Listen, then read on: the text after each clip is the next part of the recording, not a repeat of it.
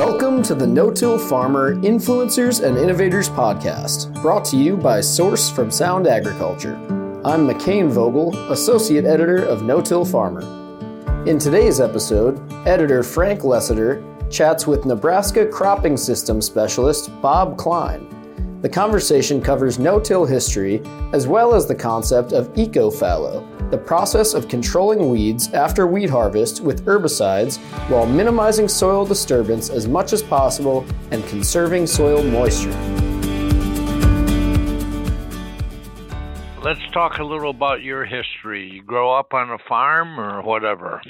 Yeah, I grew up on a farm actually in eastern Nebraska. Then what'd you do? You went off to school. Where'd you go? University of Nebraska in Lincoln. Yeah. Okay. And then what happened after you graduated?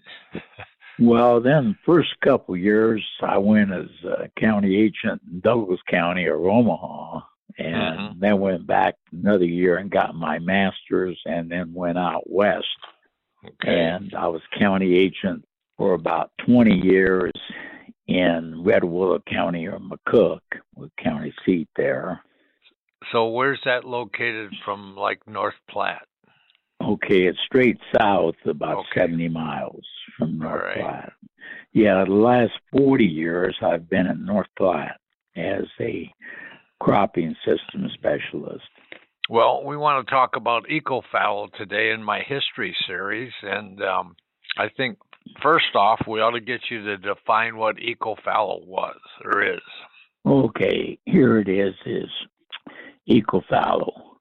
Controlling weeds during the fallow period, mostly after winter wheat harvest, by using herbicides and or tillage with minimum disturbance of crop residues and soil. So that's really the key is controlling the weeds and then the minimum disturbance of the soil and crop residues. Taking real good care of that crop residue because that's really important. Okay. So the key to this was instead of having a fallow season, you could somehow get away from that. And growers before this have been getting like 2 crops in 4 years. And with this, they could get 2 crops in 3 years, right? That's right, yeah. The common thing before we started this was wheat, the summer fallow, and then wheat the next year, or 1 crop in 2 years, or 2 in, and it was basically all wheat. Yeah. And then what we did was introduce corn or grain sorghum or, sunflowers or proso melon or something. The big 2 were actually corn and grain. So it would eliminate the fallow season altogether, or you would just, it didn't eliminate fallow season, right? Yeah, we'd start off with wheat, and then, of course, after winter wheat harvest, we would basically turn to spraying to maintain the crop residue and control the weeds instead of going out there with tillage. Yeah. And then if we kept good residue out there, we'd also trap some snow in the wintertime and all that. So in general, we ended up with at least 3 inches of additional water in the fall that we saved by using herbicides instead of tillage to control the weeds. And then we would gain some more over the winter, usually catching some snow and so forth. And then the next spring, when we planted corn or grain sorghum in there, we really reduced evaporation. When we talk about evapotranspiration, a good share of it, especially early in the season, is evaporation and not transpiration, Sure. And so we can really reduce that evaporation and get some pretty decent corn or grain sorghum yields or other crop yields. And I would have to say, before we introduced this program, of course, I was county agent down in McCook then, and we could not grow corn or grain sorghum profitably by using conventional tillage. Sure. We just couldn't get good enough yields to make it profitable. So Gail Wicks kind of pioneered this system, and you worked with him. What gave you folks the idea for Eco-Fallow? Well, there was some research going on. Kansas was doing some research and of using some atrazine after winter wheat harvest to control the weeds and so forth, and that really made a difference. Now, we would use paraquat to burn down the weeds out there and then use atrazine for residual. And we saw that we could control the weeds and so forth by using the atrazine, and this was really a breakthrough when we had a pre-emergence like atrazine to use in that fallow period. And then, of course, lots of times we'd use some additional atrazine or some other herbicides to control the weeds in crop instead of using tillage, cultivation, and so forth. And so it really made quite a difference. Yeah. And you mentioned this earlier, but how much moisture retention do you think you could, of a grower could get on the average with this system?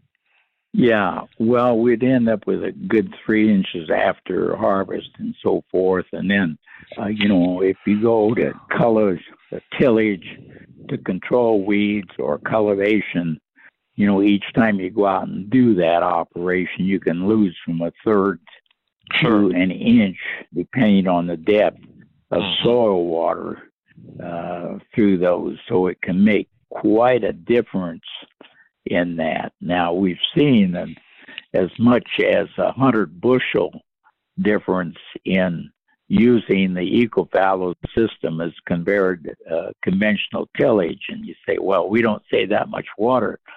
Well, what happens in some of those years is that if you end up and say you got another 5 inches of water out there, that crop can hang on quite a while. And then you eventually catch some rain. And, if your crop already took the trip, drying out because with conventional tillage. So we would end, every 7 or 10 years, we'd see situations like that where we got some good rains in August there. And if your crop was still in good shape with the excess soil water you had, quite a difference in the system. So where this was popular in western Nebraska, what kind of rainfall or moisture during the year did you get? How many inches or whatever? Yeah, well, like in the McCook area and North Platte, you're talking probably about 19 inches on the average. So when you were in McCook County, was Paul Schaeffer in your county? Yeah, he just in Enola, and he was one of our early adapters and so forth in the eco-farming system. And let me tell you about a story about Paul. Him and his brother-in-law were flying. His brother-in-law had a pilot's license, flying over their cornfields. And this is in the early days of Eco-Fallow.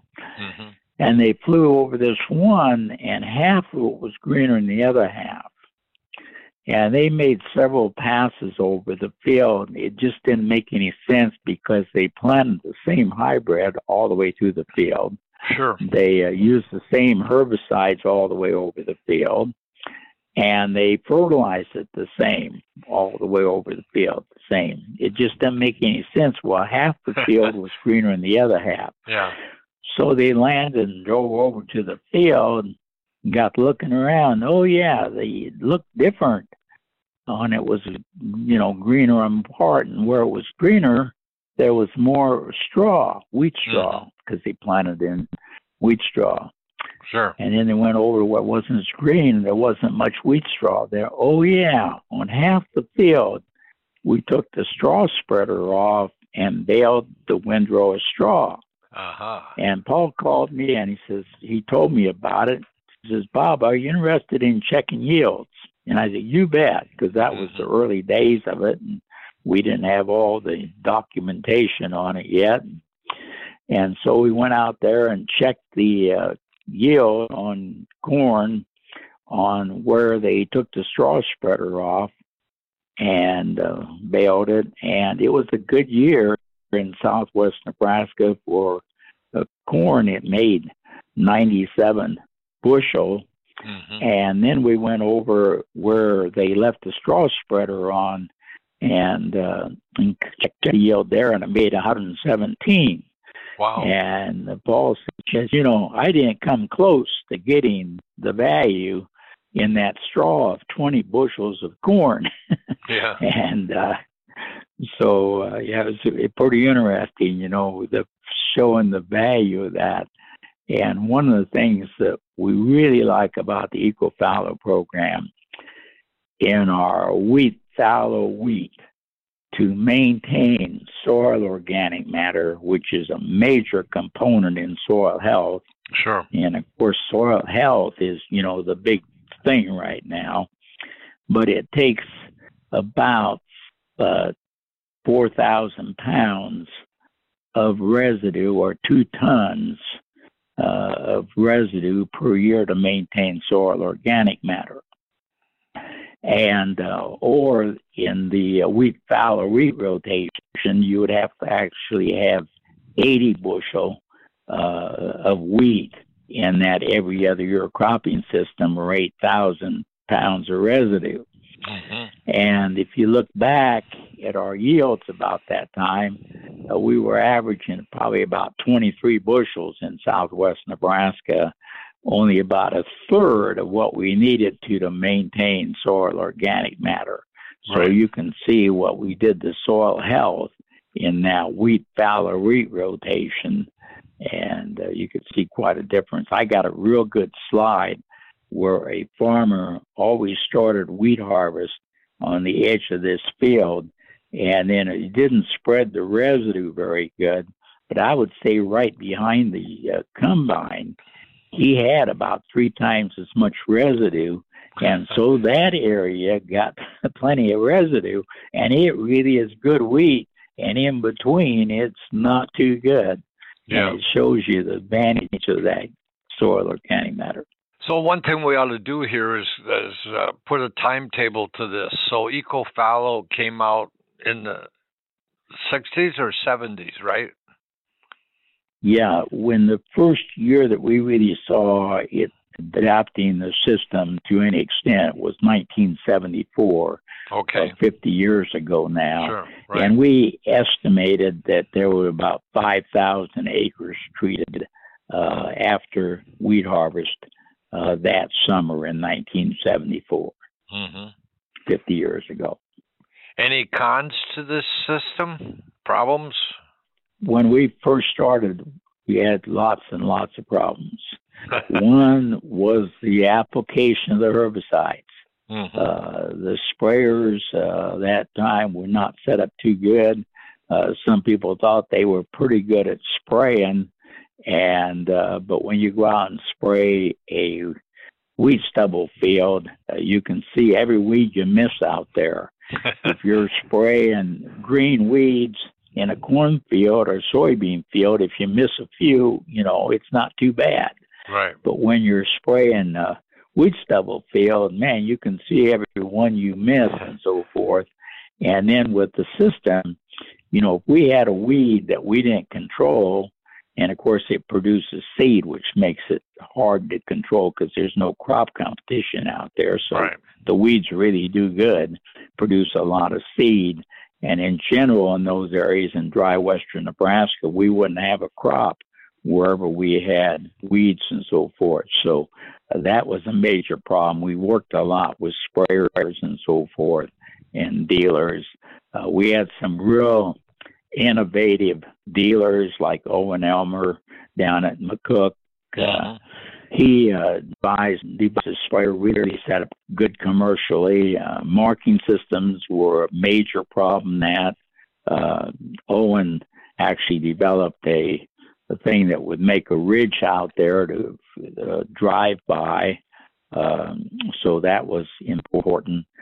Dewey Canoe down at Trico at Oxford, they first time through the field, they would actually just move over half the width of the boom and then double spray and then use those tracks, just every other set of tracks for spraying later on. And he said at that time, he really sprayed the field twice, but he would bill the farmers just for 1.5, and he would absorb the other half of the cost.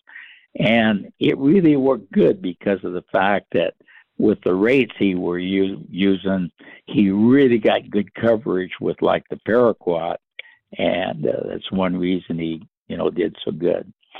So that was another problem. Another one was crop residue distribution. And we could really see, the effects of that. We even have that today back on Paul Schaffert's in 2013. Paul called my attention to one of his fields, and they had a John Deere 40-foot draper head on the combine. And it spread the residue 20 feet. Right. And so 10 feet outer on either end was not getting residue. Well, we went out in the field and got ears, and there was good ears on the 20 feet that had the residue. There was nubbins on the outer 10 feet on each one of those. Yeah. It made a world of difference, and so forth. And so, all these things, and so crop residue distribution really important. The planters and drills at that time were not very good at planting in crop residue. Mm-hmm. And we had a real problem, especially behind the combine, if it didn't spread the residue very good, and of trying to plant in that and get a good stand. Now, we've got good planters here with the disc and so forth that can do a pretty good job planting in some pretty heavy residue. But all these things were big problems, and I know we had some people that, were probably ready to give up or did give up.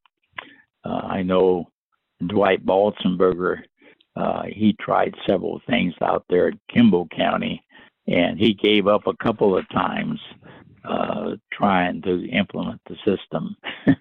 And eventually he got it to work out, got the drills and everything else to do the job. So the dealer, the dealer that was double applying, my gosh, that was controlled traffic before we knew what to call it, right? That's right. Yeah. Yeah. And it was interesting, we talk about some of those application things, and this was actually on Keith Olson for one of the people over by Grant. And, of course, he headed the Farm Bureau in Nebraska here, good cooperator with us. And he had a wheat field. It's a pretty dry year, and so wheat yields were only about 22 bushel or something like that. Sure.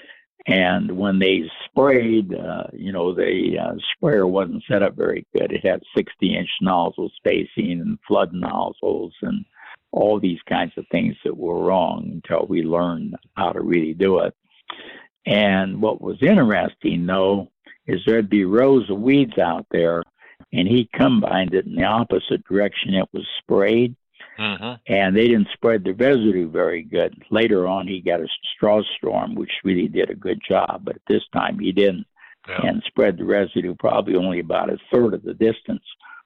Well, with that 25 or 22 bushel wheat, there was probably the equivalent of about 60 bushel residue right directly behind the combine. And that really suppressed the weeds. I mean, you had rows of weeds, but there would be a break there right where the combine ran, and then there'd be weeds again, just because, and showed you, we talk about cover crops and weed management, suppressing the weeds. You could really see it. And this was, way back in the 70s. And so there's not many new ideas out there, that, and we learned some of those things, the value of those good crop residues. And so if you have a good, and we really advocate stripper headers, We really like stripper headers for the Eco-Fallow system. So then the only thing we have to do is spread some chaff, and that makes the system a lot easier. We'll come back to the episode in a moment. But first, I'd like to take a moment to thank our sponsor, Source from Sound Agriculture, for supporting today's podcast. Do you want to make your fertilizer plan more efficient? Source it. Source from Sound Agriculture optimizes the amount of crop nutrition supplied by the microbes in your soil, providing 25 pounds of nitrogen and phosphorus per acre. It's a cost-effective alternative to live biologicals that you can throw in the tank and spray in season. If you want to unlock your crop's potential and increase ROI, there's only one answer: source it. Learn more at sound.ag. And now, let's get back to the conversation with Frank Lessiter and Bob Klein. So I went back and pulled a story that we had done in No-Till Farmer in October of 1977, and I was out there. And the farmer we featured were Bob, Gene, and Lawrence Hebner. Remember them? Yeah, you bet. Yeah, yeah. Is Eco-Fallow still going today? Oh, yeah. Yeah, in fact, I would say that, that's what most of the farming is done now. And of course, we always did encourage opportunity farming in that system. In other words, let's say you start it with winter wheat and you really want a good wheat crop. That's number one thing. We want to do everything you can to get that good a winter wheat crop, and then do a good job of taking care of that crop residue and spray timely and all these kinds of good things. Don't let any weeds go to seed and all this. Then you plant, the corn or the grain, sorghum or other crops in there. And then you come the next spring. And if it's a dry year, you fallow and then plant wheat in the fall and start the program over again. But I recommend, in that spring at about corn planting time or grain sorghum planting time or whatever else crop you're planting, to go out and check your soil moisture.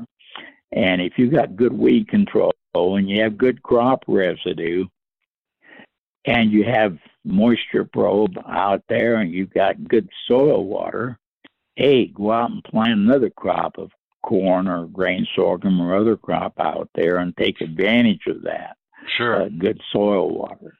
And we've had people, I worked with a farmer in Kansas, and it happened to be several good years of rainfall, and he called me and he did it about 6 years in a row of planting grain sorghum. He says, Bob, I never made money like this before, getting a good crop every year.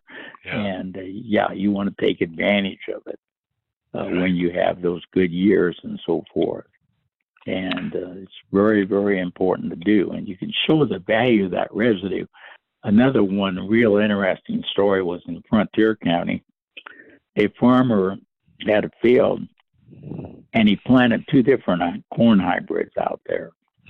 One was a long season one, and he was sure it wouldn't mature before frost. And so on that half of the field, he went and harvested the corn for silage, left the other half for grain.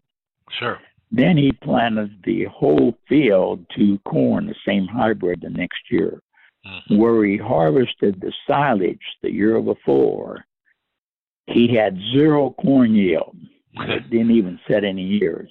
He had a good corn yield where he harvested for grain the year before. And I tell farmers the biggest mistake you can make if you have a dry year or something, never in a dry land in western Nebraska, take all that residue off. You need to do it. There's not any corn to harvest out there. Don't do anything. But you want that corn out there to protect what residue is left and catch any snow, prevent wind erosion. Don't even consider going out there. And I know and of course, eastern Nebraska, they can, take it off and plant something else in the fall. But when we have a dry year, I hate to see them, and I don't want farmers in western Nebraska to pick up the idea that they can go out there and salvage some residue out there and in dryland western Nebraska. Yeah, well, that's a good example because with corn silage, you've got practically zero residue. So that's right. Okay. Yeah, and the field will look completely bare after all the wheat residue and you have will blow out of that by that second winter if you don't protect it with the corn stalks and so forth. So people that are using Eco-Fallow today, what are they doing for herbicides? Have they gone to glyphosate instead of paraquat, or what are they using? Yeah, we use a lot of glyphosate, and of course it's really great on the controlling the volunteer wheat, which is, a big pest out there. But the glyphosate now, we have a problem with glyphosate resistant weeds and so forth. And our biggest one now that's a problem is Palmer amaranth. Sure.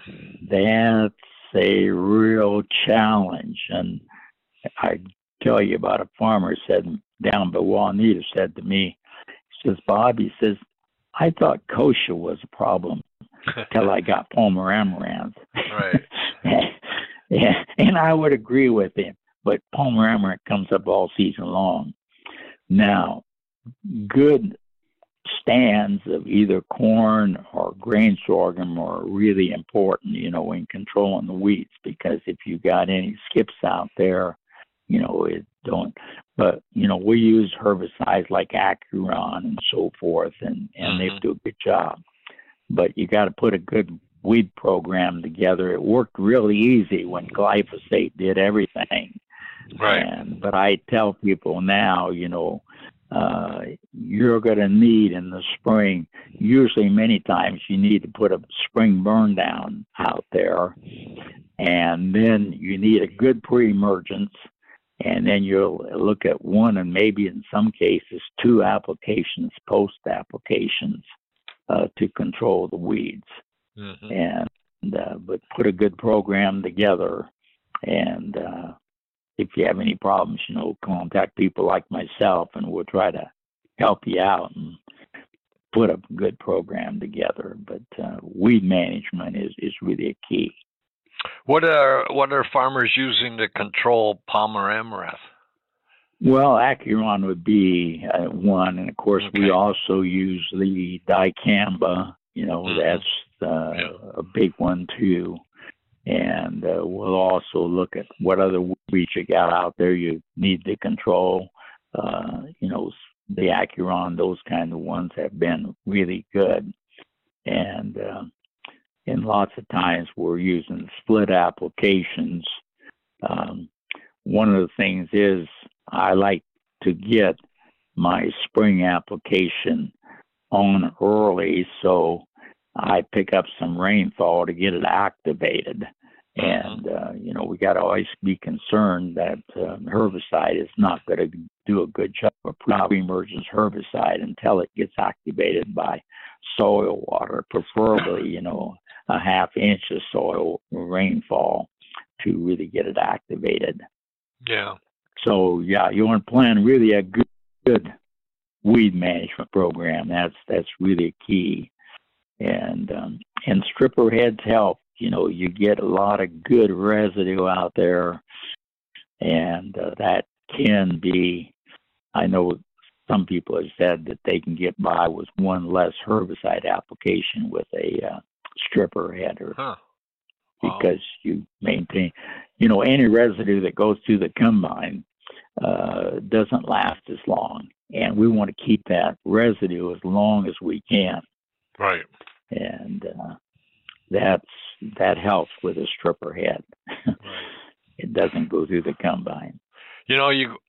We've been doing no-till farmer now for 53 years. You go back to the early days when we got it started, and the main herbicides were paraquat, Princep, atrazine, Banville, which is kind of like what dicamba is today, and 2,4-D.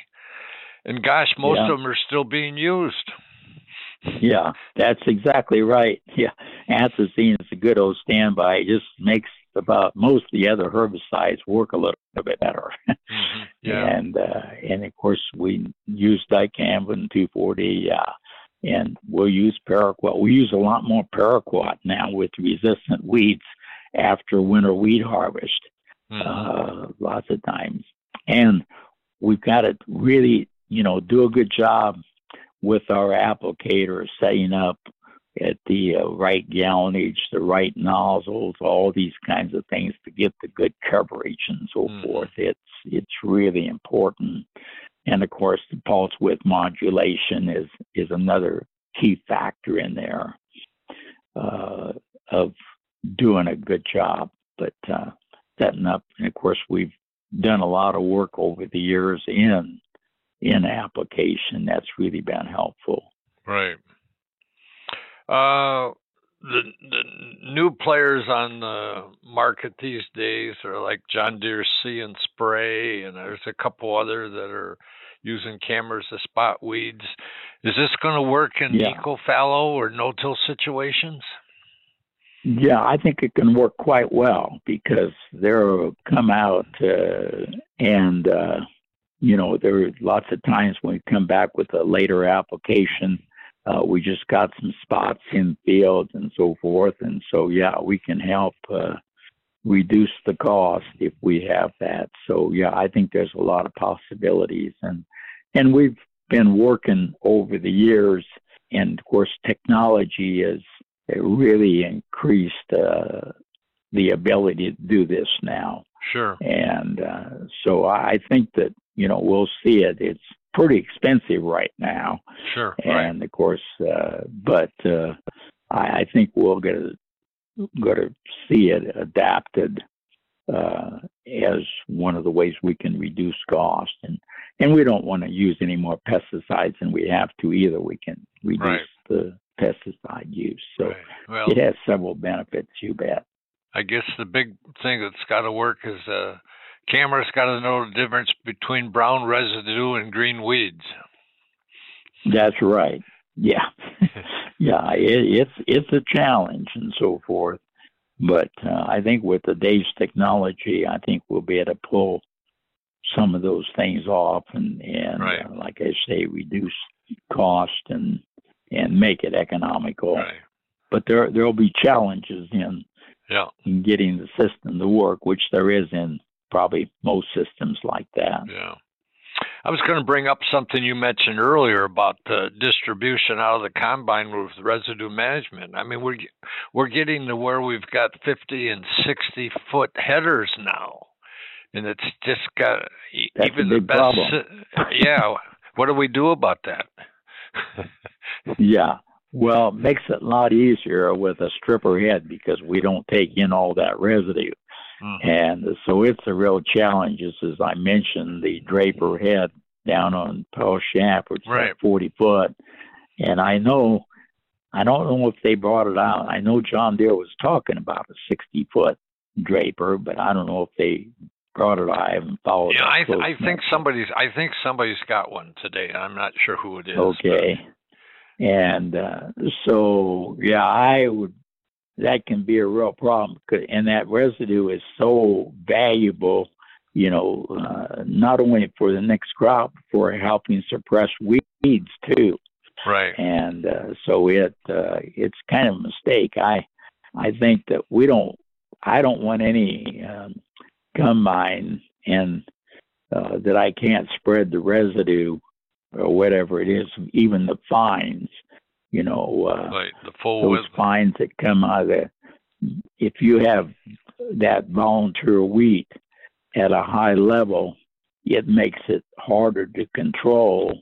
And then if you spread it all out, and if you spread it over the entire 40 feet, you don't have a lot of volunteer per area, and so it's a lot easier to control with higher plant populations. And I always think back when we first started working with atrazine, and I was just like everybody else. We really knew a lot about it, But we'd have farmer come in the office and say, "Can I plant soybeans?" Well, I used atrazine last year, and says, Sure. "Well," we'd tell him how to get a soil sample, and then bring it in the office, and then we would split it up, half of it, and then we'd treat half of it with activated charcoal and not treat the other half.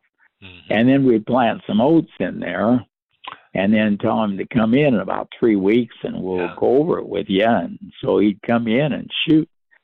The oats looked fine where they had the atrazine, so you'd go out and plant his soybeans, and guess what? They came up and died. Right.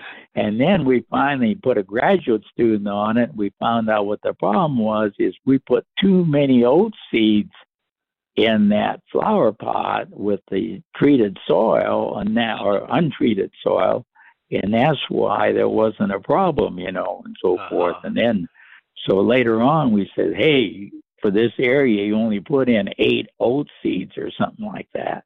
Yeah. And then we could identify the problem with the bioassay. And so we learned a lot of things. Yeah, that's great. And have I missed anything about Eco-Fallow we should be talking about? Well, the big thing is we really want to stress you want to grow that good winter wheat crop and get that residue, spread that residue, or better yet, use a stripper header. Make sure you do a good job of spreading the fines, and then get those applications on timely for weed management. Don't let anything go to seed, and just making sure that you do all those things that can really, really make a difference. And I don't think that when we first started the program, we put enough emphasis on growing that good winter wheat crop. In fact, I'd tell a farmer today, if you don't grow that good winter wheat crop, you need to fallow and start over again and try to grow that good winter wheat crop before you really try to introduce the corn or the grain sorghum or sunflowers or proso millet or whatever it happens to be in there. Because you just won't be successful unless you have that good winter wheat crop. And it also make weed control a lot tougher if you don't have the good residue out there. So nationwide, the wheat acreage still seems to be going down. What's happening in western Nebraska? Yeah, and one of the, I mentioned earlier there that one of those reasons is we got more people that are, doing continuous cropping, taking advantage of that soil moisture.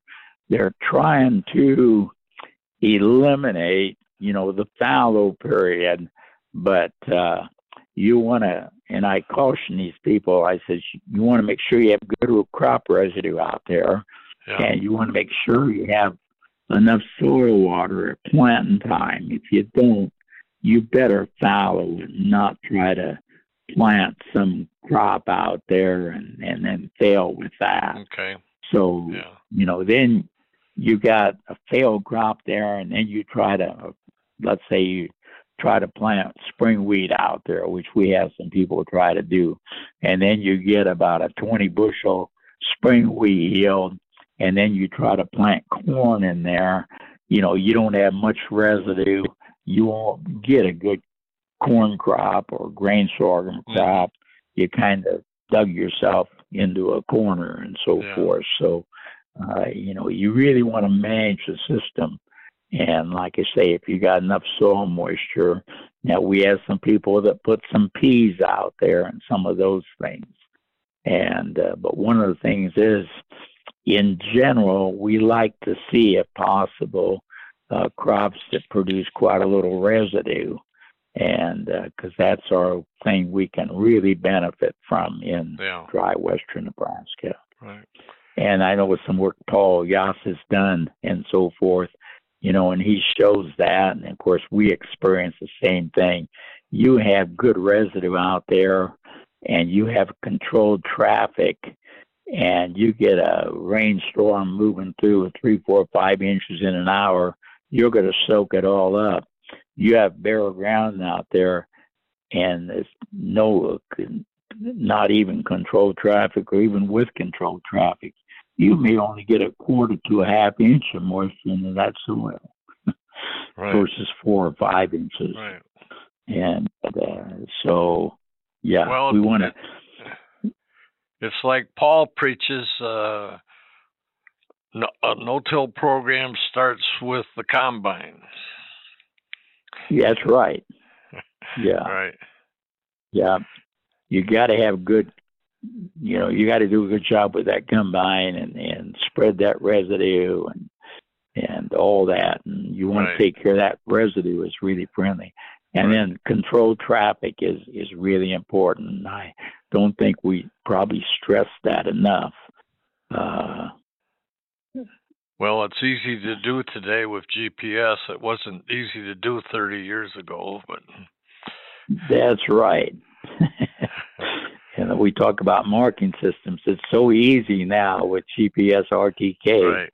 And I remember all the problems we had, with trying to do marking systems and so forth. Right. That's it for this episode of the No-Till Farmer Influencers and Innovators podcast. Thanks to Bob Klein for that great discussion.